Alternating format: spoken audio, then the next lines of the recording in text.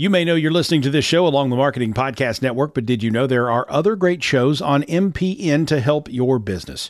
Christy Heiler hosts a fantastic podcast called Own It. Christy, tell us more about the show. Own It is all about celebrating women and non-binary advertising agency owners. We talk about buying out of the Boys Club of Advertising because less than 1% of ad agencies are owned by women. And where can people subscribe? You can find the podcast at untilyouownit.com. We're also on the Marketing Podcast Network at marketingpodcast.net. And of course, you can subscribe wherever you get your podcasts. You heard her. Go subscribe.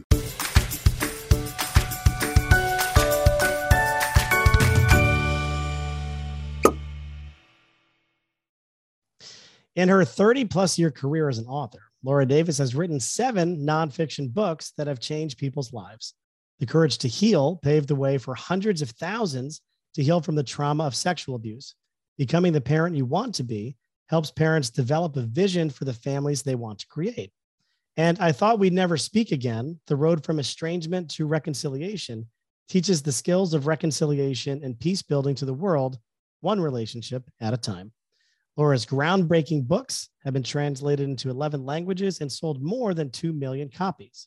Her new memoir, The Burning Light of Two Stars, tells the story of Laura's dramatic and tumultuous relationship with her mother, Tem, from the time of Laura's birth until her mother's death. This story about two souls who just wouldn't quit each other provides a no-holds-barred peek at the real Laura, the woman behind the teacher, the facilitator, and author. Welcome to Uncorking a Story, Laura Davis. Oh, thanks for having me, Mike. It's a pleasure to be here. Well, I'm very intrigued. First of all, I'm intrigued by the title of the memoir, The Burning Light of Two Stars. But I want to hold off on that because I just want to know, where does, I always like to say, uncorking a story is uncorking the stories behind the stories. So where does this story begin, Laura? Where does this story begin? It begins the book itself begins with my birth, and so does this story. And my mother and I had we had a pretty good relationship when I was a young child, basically until I got to the point of developing my own self and asserting myself, pretty much in adolescence, which is typical. And I grew up in the 60s and 70s, and I was a flower child. So I made a lot of non-traditional choices. I joined a cult. I had a guru. I quit college 3 times. I was not the daughter my mother would have wanted. And she had a strong need for control, and I had a strong need to rebel. So, we started that was like our starting point. And then as I moved into my 20s, we had a lot of moments where the things that I decided to do with my life for her felt like mortal injuries. I came out to her as a lesbian when I was 23. And she said, "You have confirmed my worst fear about you." Oh boy. So she was an actor, and she was a very dramatic person. And so there was a lot of push-pull between us, and she took everything I did personally. And I was really just trying to find my way and discover who I was. And she really had a hard time with allowing me to do that. Out of curiosity, was it a very religious household you were born into? Or? No, Okay. it wasn't. My mother actually grew up in an Orthodox Jewish home. My father was also Jewish, but basically an agnostic and hated religion. So no, it was a very watered down kind of cultural Judaism. So no, I would not say it was religious at all. Okay. Moral. My parents took me, for instance, to hear Martin Luther King give his "I Have a Dream" speech. And when John Kennedy was assassinated, I was 7 years old, and they took us to the funeral. This was in New Jersey. We drove all night to go to Washington, D.C. for the funeral, and they just had a really strong sense of wanting their children to be part of history. And that's like one of the best legacies from my childhood. There was a sense of that you're committed to the world, and you're meant to help the world. So that was good. But there was also a real push to have a very kind of narrow idea of what was permissible, what was acceptable. The biggest rift that happened with my mother happened in my 20s. And it was a terrible rift. And it was over the fact that I remembered that my grandfather, her father, had sexually abused me when I was a little girl. Mhm. And when I remembered that, because I had really suppressed it, I guess, as a way to cope, she absolutely, my mother freaked out, assumed I was making it up, said I'd been brainwashed. And it really brought us into this very deep estrangement. And we spent 20 years really trying to find our way back towards each other. And I thought we had reconciled. And then when my mother got old, when she was almost 80 years old, she called one day. She was living in New Jersey. I was living out in California. And she called one day to announce, not to ask, but to announce that she was moving to my town for the rest of her life. And suddenly I was faced with being her caregiver. And so, she arrived, she was developing dementia, and becoming her caregiver and her decline, it just pushed every button I had. So this reconciliation that I thought we had achieved began to fall apart. And we no longer had this 3,000-mile buffer between us. And so, caring for her, it brought up all the unresolved issues from the past that had kind of been papered over. But I had promised to take care of her. So that's the dilemma that I was addressing and that I wrote about is, could I find it in my heart to love her unconditionally? Mhm. And despite everything in our past, was I capable of becoming the daughter she needed me to be? And, is it possible to become a caregiver for a parent who has betrayed you in the past? That was my journey in life, and that's the journey I documented.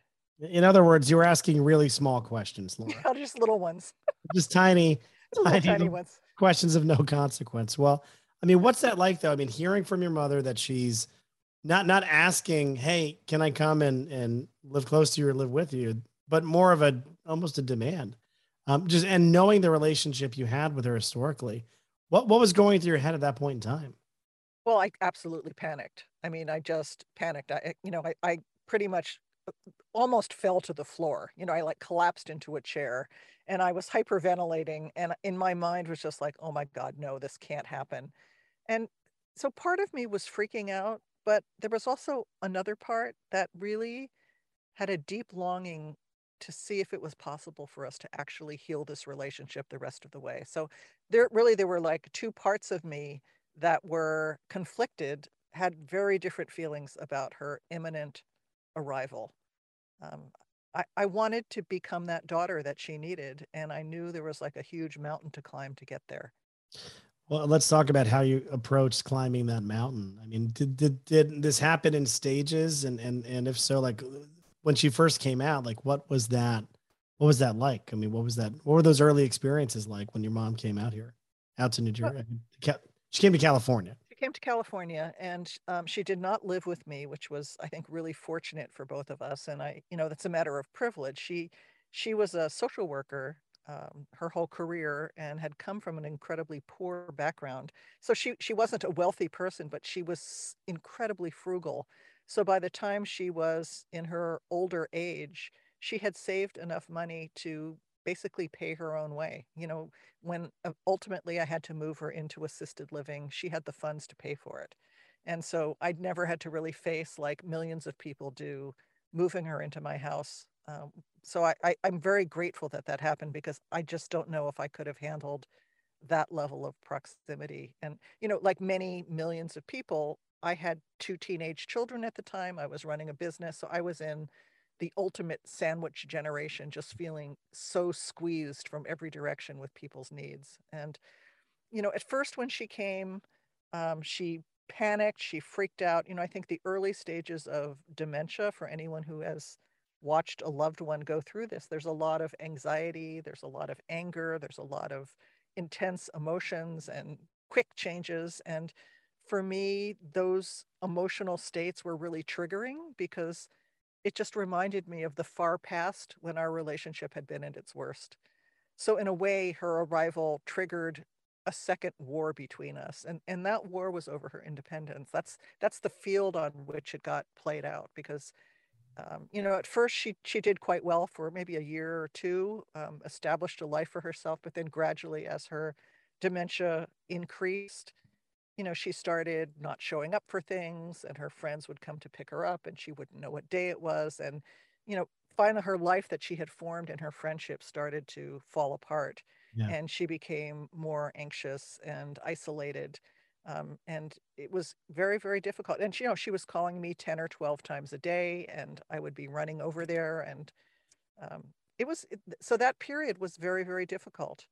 And yet I was committed to her, but in a way, I was just going through the motions. And I actually would like to read something to you that Sure, really please. kind of talks about the dilemma I faced, because I was going through the steps of being a good daughter, and her friends who were in their 80s would say, "Oh, I wish I had a daughter like you." But I knew that in reality, even though I was going through the proper motions of taking care of her, there was like a coldness inside of me. Like I really resisted. I never confided in her. She didn't really know about my life except for the externals. And one day I went over, I had been gone teaching a writing retreat for about a week. And I came home and she was, had been waiting, kind of everything had piled up till I got back. And I went over and I was fixing things like her printer and, taking care of the little things I could fix. And she confronted me about my coldness. And I went home and I wrote this. 3 decades earlier, I had erected an impenetrable wall between us, a fortress with narrow slits so I could watch her approach. I ensured that my defenses were prepared any time she came near me. I always had an escape plan. It's true, we later reconciled, and the fact that we were able to create a functional relationship was a miracle. But it wasn't an intimate miracle, because I never took down my wall. Oh, I taught myself to be kind to her in a fake it till you make it sort of way, but I still held her at bay. My wall just got subtler. It wasn't permeable. It was hard and opaque, and there was no door. We only met in the antechamber, the common room where guests are received. Only my polished self was on display, my masked self, and only in the antechamber. Mom never saw my inner sanctum, and I never saw hers.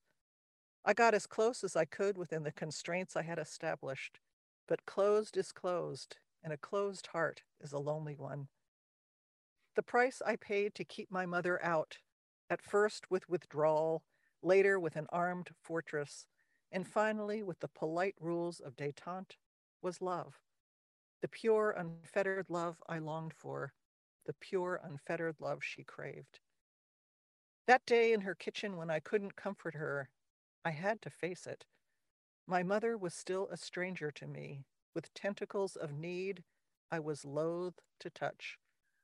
I wanted to be more than kind, to do more than merely what was right.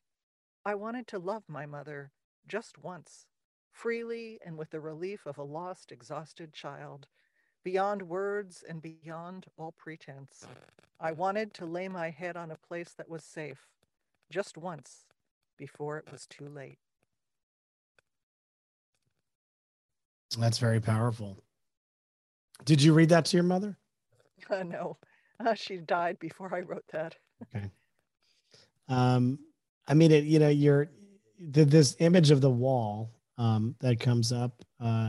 It seems like you tried to tear it down, but in its place was maybe an invisible fence or something. I mean, there was always whatever that tension was between you. Didn't in terms of the passage you just read anyway, didn't seem to. The structure, the metaphorical structure might be gone, but the root causes were still there. Right. This is pretty early in the story. This was, not that long after she arrived. And so, there were another maybe 5 years until she died. And that's the journey that I really tried to portray, both what caused us to have this rift that felt like at one point I just said, I will never speak to her again. I really thought we would never speak again, to being at her deathbed and wanting to be there. And there are so many millions of people who are experiencing rifts with their families. And, sometimes it's based on a betrayal, and it doesn't have to be as big a betrayal as the one I experienced. Even, smaller disagreements can really fester. And if they get papered over, they could really lead to these terrible breaches that happen in families. And it's happening so much more now. And so I really told this story because I wanted to give an example of basically an intractable situation where there was able to be healing and resolution. Because I feel like if it was possible for the two of us, it could be possible in so many other circumstances. It strikes me the Indigo Girls just played in my town last weekend, and I didn't get a chance. We had a dinner party to go to, so I didn't go to see them, or else I would have. But the song "Closer to Fine," which is like their marquee song, kind of all about where we go searching for answers to the questions we have, and I'm curious, like, where did you go to search for the answers to the questions you had, and what was that journey like for you? Answers to which questions in particular? Well, maybe the questions about sort of your relationship with your mother and why it was so tumultuous. I imagine it didn't start with the sexual abuse that you had at her father's as a result of her father, but what was were there questions you were looking to answer in terms of where your relationship with your mother broke down? I mean, you mentioned that it was good up until you started to have your own, you come into your own sort of adulthood, maybe. But When I was a pliant child, it was good. I was a good daughter. Um, I didn't really ask myself that too much. I mean, this comes to the title of the book that you were asking about, yeah, the burning light of two stars. That was not the original title. For many, this took me 10 years to write, and for a long time I called it Wholehearted. And when I took it to a publisher, the first thing they said is, you're probably going to have to change that title. And I'd worked with enough publishers to know that they understand a lot more about marketing a book than I do. And so I was open to that. And when I Googled Wholehearted, it was a term, it's certainly one that Brene Brown has made very popular. And there's a number of books with that title. And it just was kind of something that had been used. And they also said, you don't want to give away the ending of this story uh, when people just pick it up. You want it to be, can these two people ever find their way back to each other? You don't want the resolution plastered on the cover. So I agreed, and I actually had, I crowdsourced the title. I I put it up on Facebook, and I'm part of a big online group of memoir writers that has several thousand members, and I posted it there, and people started sending in hundreds of suggestions for titles. It was pretty overwhelming, and I had to come up with a new title like in 2 weeks' time. Um, and there were a lot of really kind of wild titles, and some of them were much more on the nose, so I rejected those. And I would like one for a day and not like another one. And finally, like at the very last minute, this woman, Karen Bartholomew, she had been a writing student of mine, and ironically, she was a visiting nurse, and she had been my mother's visiting nurse, so she knew Temmie. And she sent me an email the morning I was meeting with the publisher and said, because I had said something that there's a lot of images of fire in the book. And so something to do with heat would be good. And she said, well, what about the burning light of two stars? And I thought it was a perfect title because my mother and I were both very intense personalities. So, the fact that we were at war there was not really any surprise. We both were these two stars, that just were in opposition to each other. And, I think my mother was the sun and she expected me to be in orbit around her. And I just am not an orbiting around someone else kind of person.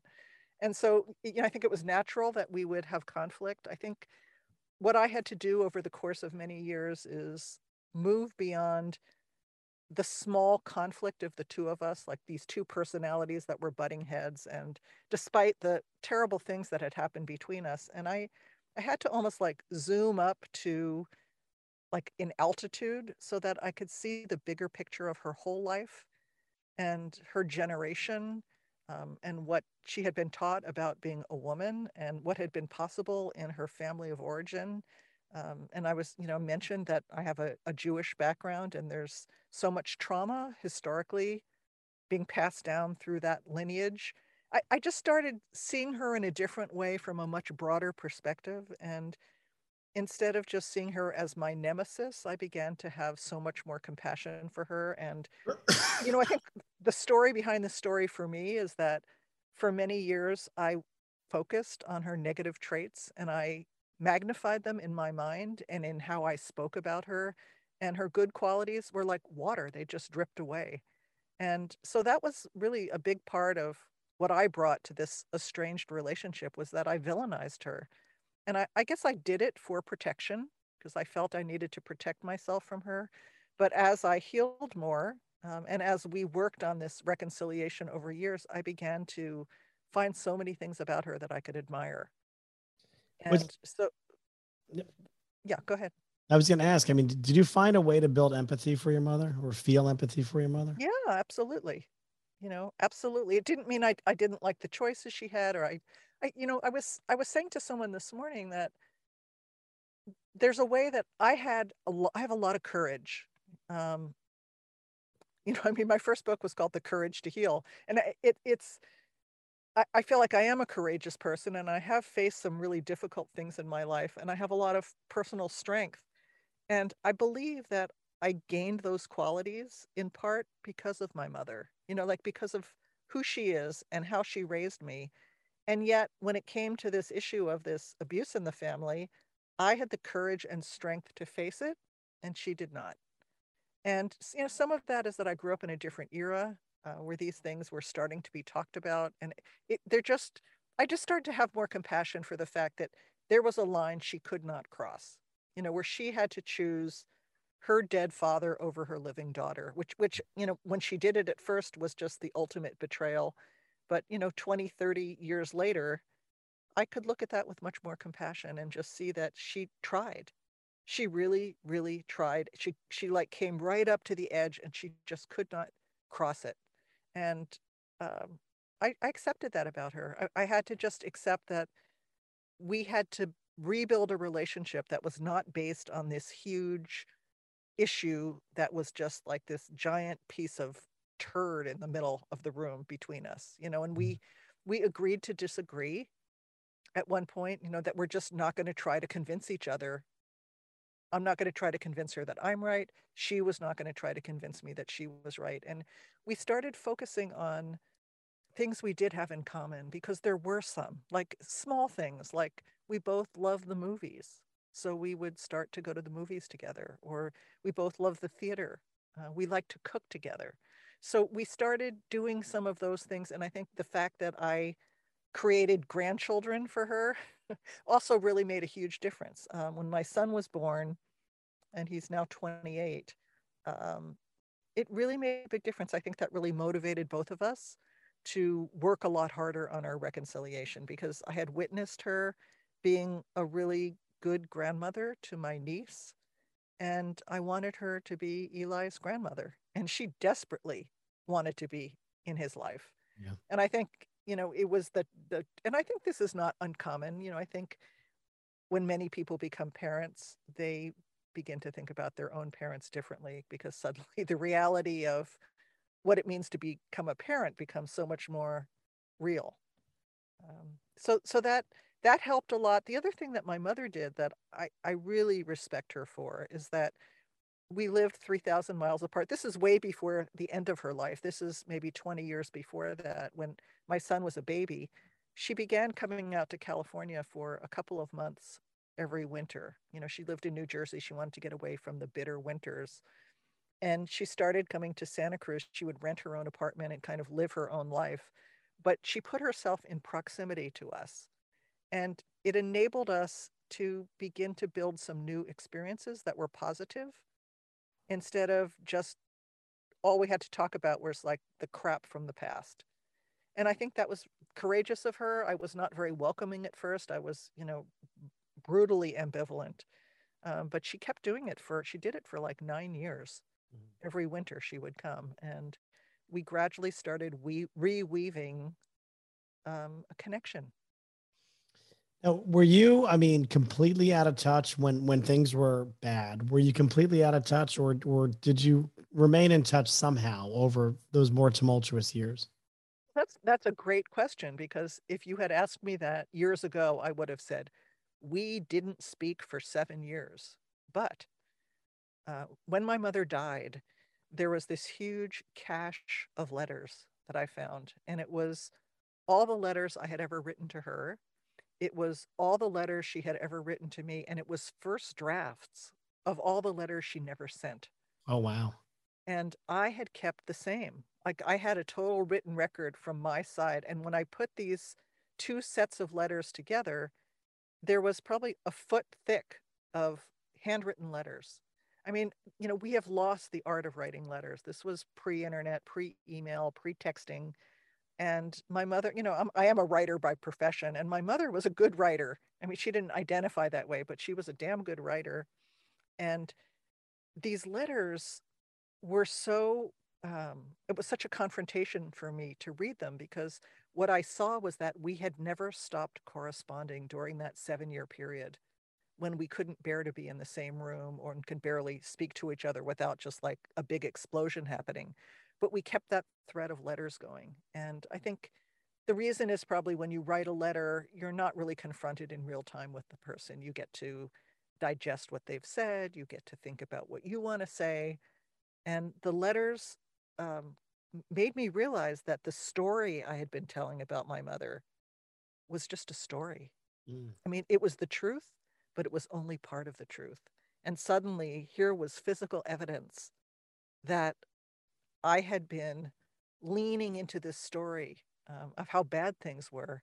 And actually, in those letters, there were a lot of bitter, angry letters, but there were lots of loving, generous, kind letters. So it was really a confrontation with myself. In the book, I say, a truth teller can only tell as much of the truth as she's willing to face at a given time. Well, what were some of the harder truths that you had to face about yourself, Laura? I assume you uncovered some truths about yourself during this process. Well, I think for me, the hardest one was that the way that I pigeonholed her as the villain.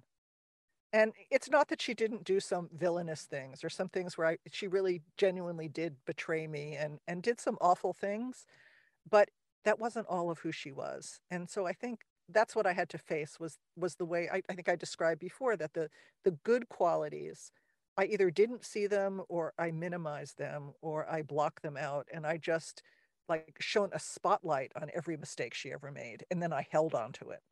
So that's what I had to face. And that was difficult. I mean, I understand that it grew from needing to protect myself, but I think as we mature, as we get older, we're able to see much more complexity in situations. And when I was young, this was a black and white situation. Yeah. Right or wrong, good or bad.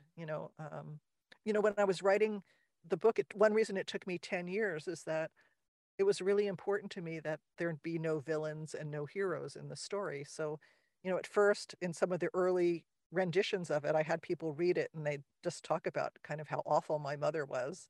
I knew that would never do. And I just kept working on it and working on it until we both were these human, flawed, imperfect, loving, broken, whole characters, and when I knew the book was done, when people started saying, on this page, I hated your mother and I loved you. And on this page, I loved you and hated your mother. And that's when I thought, okay, the book is done. Yeah. It's finished, because I was able to finally make us both human. I mean, you do take a big risk when you write about family. Yes, you do. Right. And I'm not telling you anything that you don't know, but how do you manage that risk, and have you had any fallout from writing about family? Absolutely. The first book, Courage to Heal, that really cemented the estrangement with my mother, and her whole side of the family didn't speak to me for years. I mean, I stopped being invited to the family occasions or getting the birth announcements, and I was really cut off. I had to create a separate family, mostly of my friends. My father was always really supportive. My brother was kind of always playing in the middle, trying to placate everyone, which drove me insane. But I had very few people in my blood family that supported me during those years. It was kind of like even if it did happen, just get over it. You know, like, why are you making such a big deal about something that happened in the past? So I had to create an alternative family. Um, Now I forgot your original question. Oh, risks about writing. Oh yeah, writing about family. So yeah, so I did lose my family at that point, and it took, you know, many, many years to kind of work my way back into relationship with those relatives. You know, as I began mending the relationship with my mother, you know, I was welcomed back into the family fold. You know, those relationships never became intimate per se, but they were cordial, and we could, you know, have a holiday together or something like that. And so when it came time to write this book, I think another reason it took so long, and I, the whole time I was writing it, I was just saying, you know, I don't have to publish this.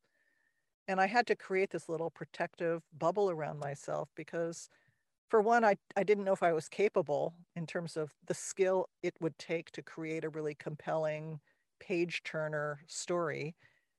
But a lot of it was I was really concerned about those relatives that had cast me out the first time. I mean, a lot of them have died. My mother's whole generation has died, but I have cousins, and we all shared that same grandfather, and they all say it never happened.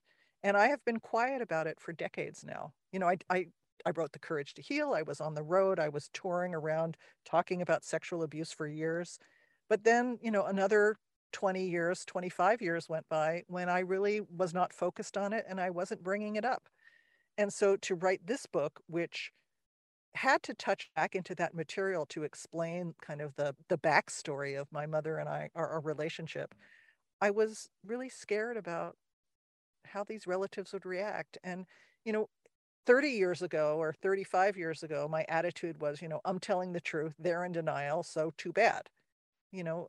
But now I'm a lot older and I have a lot of compassion for the people in my family who have been made public or had stories about their family made public when they are very private people.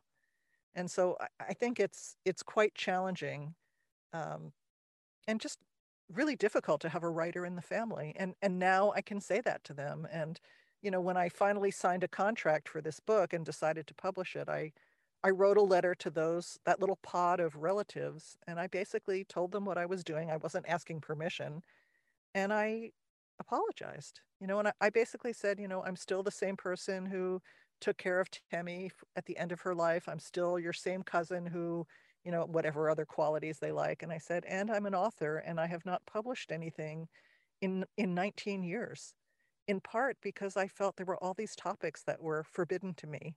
And this story just insisted on being told. Yeah. And I'm really sorry for any difficult feelings or fallout this causes. You know, so I sent that off. And so, you know, and then closer in, you know, in this book is my mother who's died. My brother is a big character, my spouse, Karen, and our three children. And so all the people who are actually characters in the book, they were involved since the beginning, and they all gave me their blessing and their permission. And I think it's very generous of them because they're all private people. You know, I'm the one who's choosing to be public. So I think, and they all read the book a couple of times and they critiqued it. And my son gave me, you know, fact checked a bunch of things because his memory is much better than mine. My daughter, the same. And I feel very grateful to them for allowing me to write about them, because, you know, I think it's very challenging to have especially a memoirist as your spouse. Oh, sure. Really difficult. So I really appreciate it. I think they understand that this is who I am. I'm an author, and that I happen to be the kind of author who writes about my life. You know, I've written other things, but I mean, these themes have been themes I've been visiting in my whole body of work for decades now. And maybe this is the last time that I'm going to write something like this. Maybe I'm going to move on and write a novel next. And I'm curious, you know, at the end of Temmie's life, did you feel like you had a full reconciliation with her? I felt when she died, I felt really at peace. I felt like I had shown up the way I wanted to, that I felt I could feel proud of what I had done. Um, and I felt finished, like it felt clean between us. Um, and yet, would I say that I was completely reconciled? I don't know. I mean, I think people will have to read the story and determine that for themselves. Not everything can be healed. Yeah. Not everything can be resolved. And I think as I get older, I understand that more, that we go as far as we could go, and that healing is something we do over the course of a lifetime. And that, the things I experienced that were traumatic in my early life both brought me strengths that I draw on today and certain vulnerabilities. And I think there was a certain damage in that relationship with my mother. Could it be healed ultimately? No. And I think, some of that was when you're in a relationship with someone with dementia who is declining, you're in a relationship with someone who's not the same person they were before. So, it was like almost like I had a different mother those last years. She wasn't the same person. Um, I write a lot about that, and I think it's a really common dilemma for so many people. You're really in a state of preemptory grieving because you're letting go of that person little by little by little as they lose their capacity and their faculties. Yeah, no, I can empathize with that, as my mother has is she's 88, and it's an understatement to say that her memory is not what it used to be. Although I don't want to put any labels on it. Because the doctor hasn't put any labels on it, so who am I to do that? I'm curious though, and because I know so many people do struggle with estrangement with loved ones. What are the keys or the essential elements that make reconciliation possible? You have to give up being right. I think that's like the number one core thing. You have to give up being right. And, as I described with my mother, we had to kind of change the playing field so that we weren't just focused on the thing we didn't have in common anymore. Um, I just think about all the people right now who are dealing with so many estrangements. I mean, it's a common problem, and now it's just so exacerbated by the climate we're living in our country.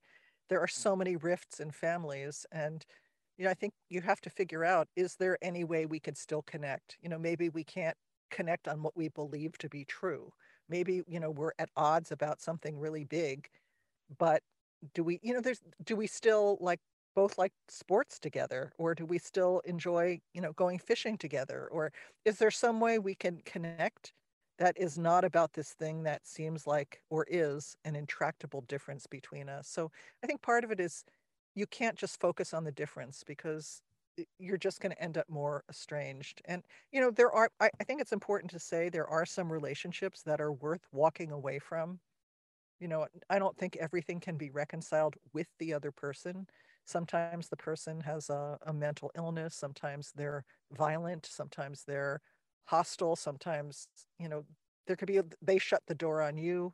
Um, so there are reasons sometimes where it's just like you need to set a boundary and that's it. But I think even in those situations, it's possible to heal on the inside so that you can still wish that person well, even though you're setting a boundary. There's a woman I interviewed a number of years ago, and she had come from a family with two violent alcoholics, and she had been sexually abused as a child, and then she let her parents take care of her children, their grandchildren, assuming, well, it was just me that they did this to, and then they went ahead and abused her children. And so she was never going to see them again. I mean, there was no way that she was going to ever have them in her life. And she said for many years she had nothing to do with them. But she said as she got further along in her own process of healing, she said she began to feel or think of them with compassion, because she realized that to be so broken and so bitter and so shut down that you would do something like that they must be really miserable people, and that they were living with that 24/7. And she had been able to go on and build a separate life. And the way she described it, she said, Laura, she said, I closed the door, but I left the porch light on. And I just, that stayed with me for so many years, because she found a way to have compassion for them, but from afar. So I think even in situations that truly are impossible, we still can get to a place where the rift is not eating us up on the inside. So, I think there's different types of reconciliation, and they're not all going to look like some kind of like movie scene with this deathbed reconciliation where everything, the violins are playing and everything is resolved. But even if we can resolve things to a certain degree, it's better. Even if you can come up with, for instance, rules of engagement, like you all want to be at the same wedding together, but you're not speaking to each other. And then maybe you could bring in a mediator or someone with a lot of skills who can help you come up with rules. Like someone might say, I'll come to the wedding, but I'm not sitting at a table with dad, or I'm not posing for any family pictures, or these are the circumstances in which you can see your grandchildren. And sometimes those kind of mediated solutions, it's better than nothing. It's not the dream of, everyone healing and it being all kumbaya, but it still can be workable. And it means that everyone can go to that wedding without choking on their chicken, Well, we're wrapping up here. The Burning Light of Two Stars will be available for sale on November 9th. But I imagine that there are some listeners out there who are asking themselves, where can I learn more about The Burning Light of Two Stars? And perhaps where could I even read some excerpts from it? So do you have any information, or do you have a place for them to go, Laura? Sure. I have posted the first 5 chapters of the book on my website, and people can read that for free. And then if you like it, there's, places you could order it at all your usual booksellers, both the audiobook, the ebook, and the paperback. And you can access those chapters at www.lauradavis.net/chapters. So that's www.lauradavis.net/chapters. And, I hope you enjoy them. Yeah, it's very generous to put the first 5 chapters up there. I do have a final question, and you mentioned it early on. You had joined a cult. I can't let it go. I need to know a little bit more about what this cult was and what you were looking for in the cult. I was 15 years old, so I was young. I was in this from 15 to 21, so it was really, by the time I was 21, I was out of the whole thing. And it was a young guru named Guru Maharaji. And, people who are about my age might remember him. He was the one famous for driving lots of Rolls Royces, although I think a lot of these gurus have a lot of wealth. And I think, what I was looking for a safe haven. My father left the family, abandoned the family when I was 14. He moved out to California to become a hippie. He dropped out, took a lot of acid, went to the Esalen Institute and took like human growth workshops, and then founded a artist colony in San Francisco. He was a really interesting guy. So he had left. My brother had gone off to college. And so it was just my mother and I in the house, and we were really at odds. And she was also grieving because her husband had abandoned her. And this was before divorce was common.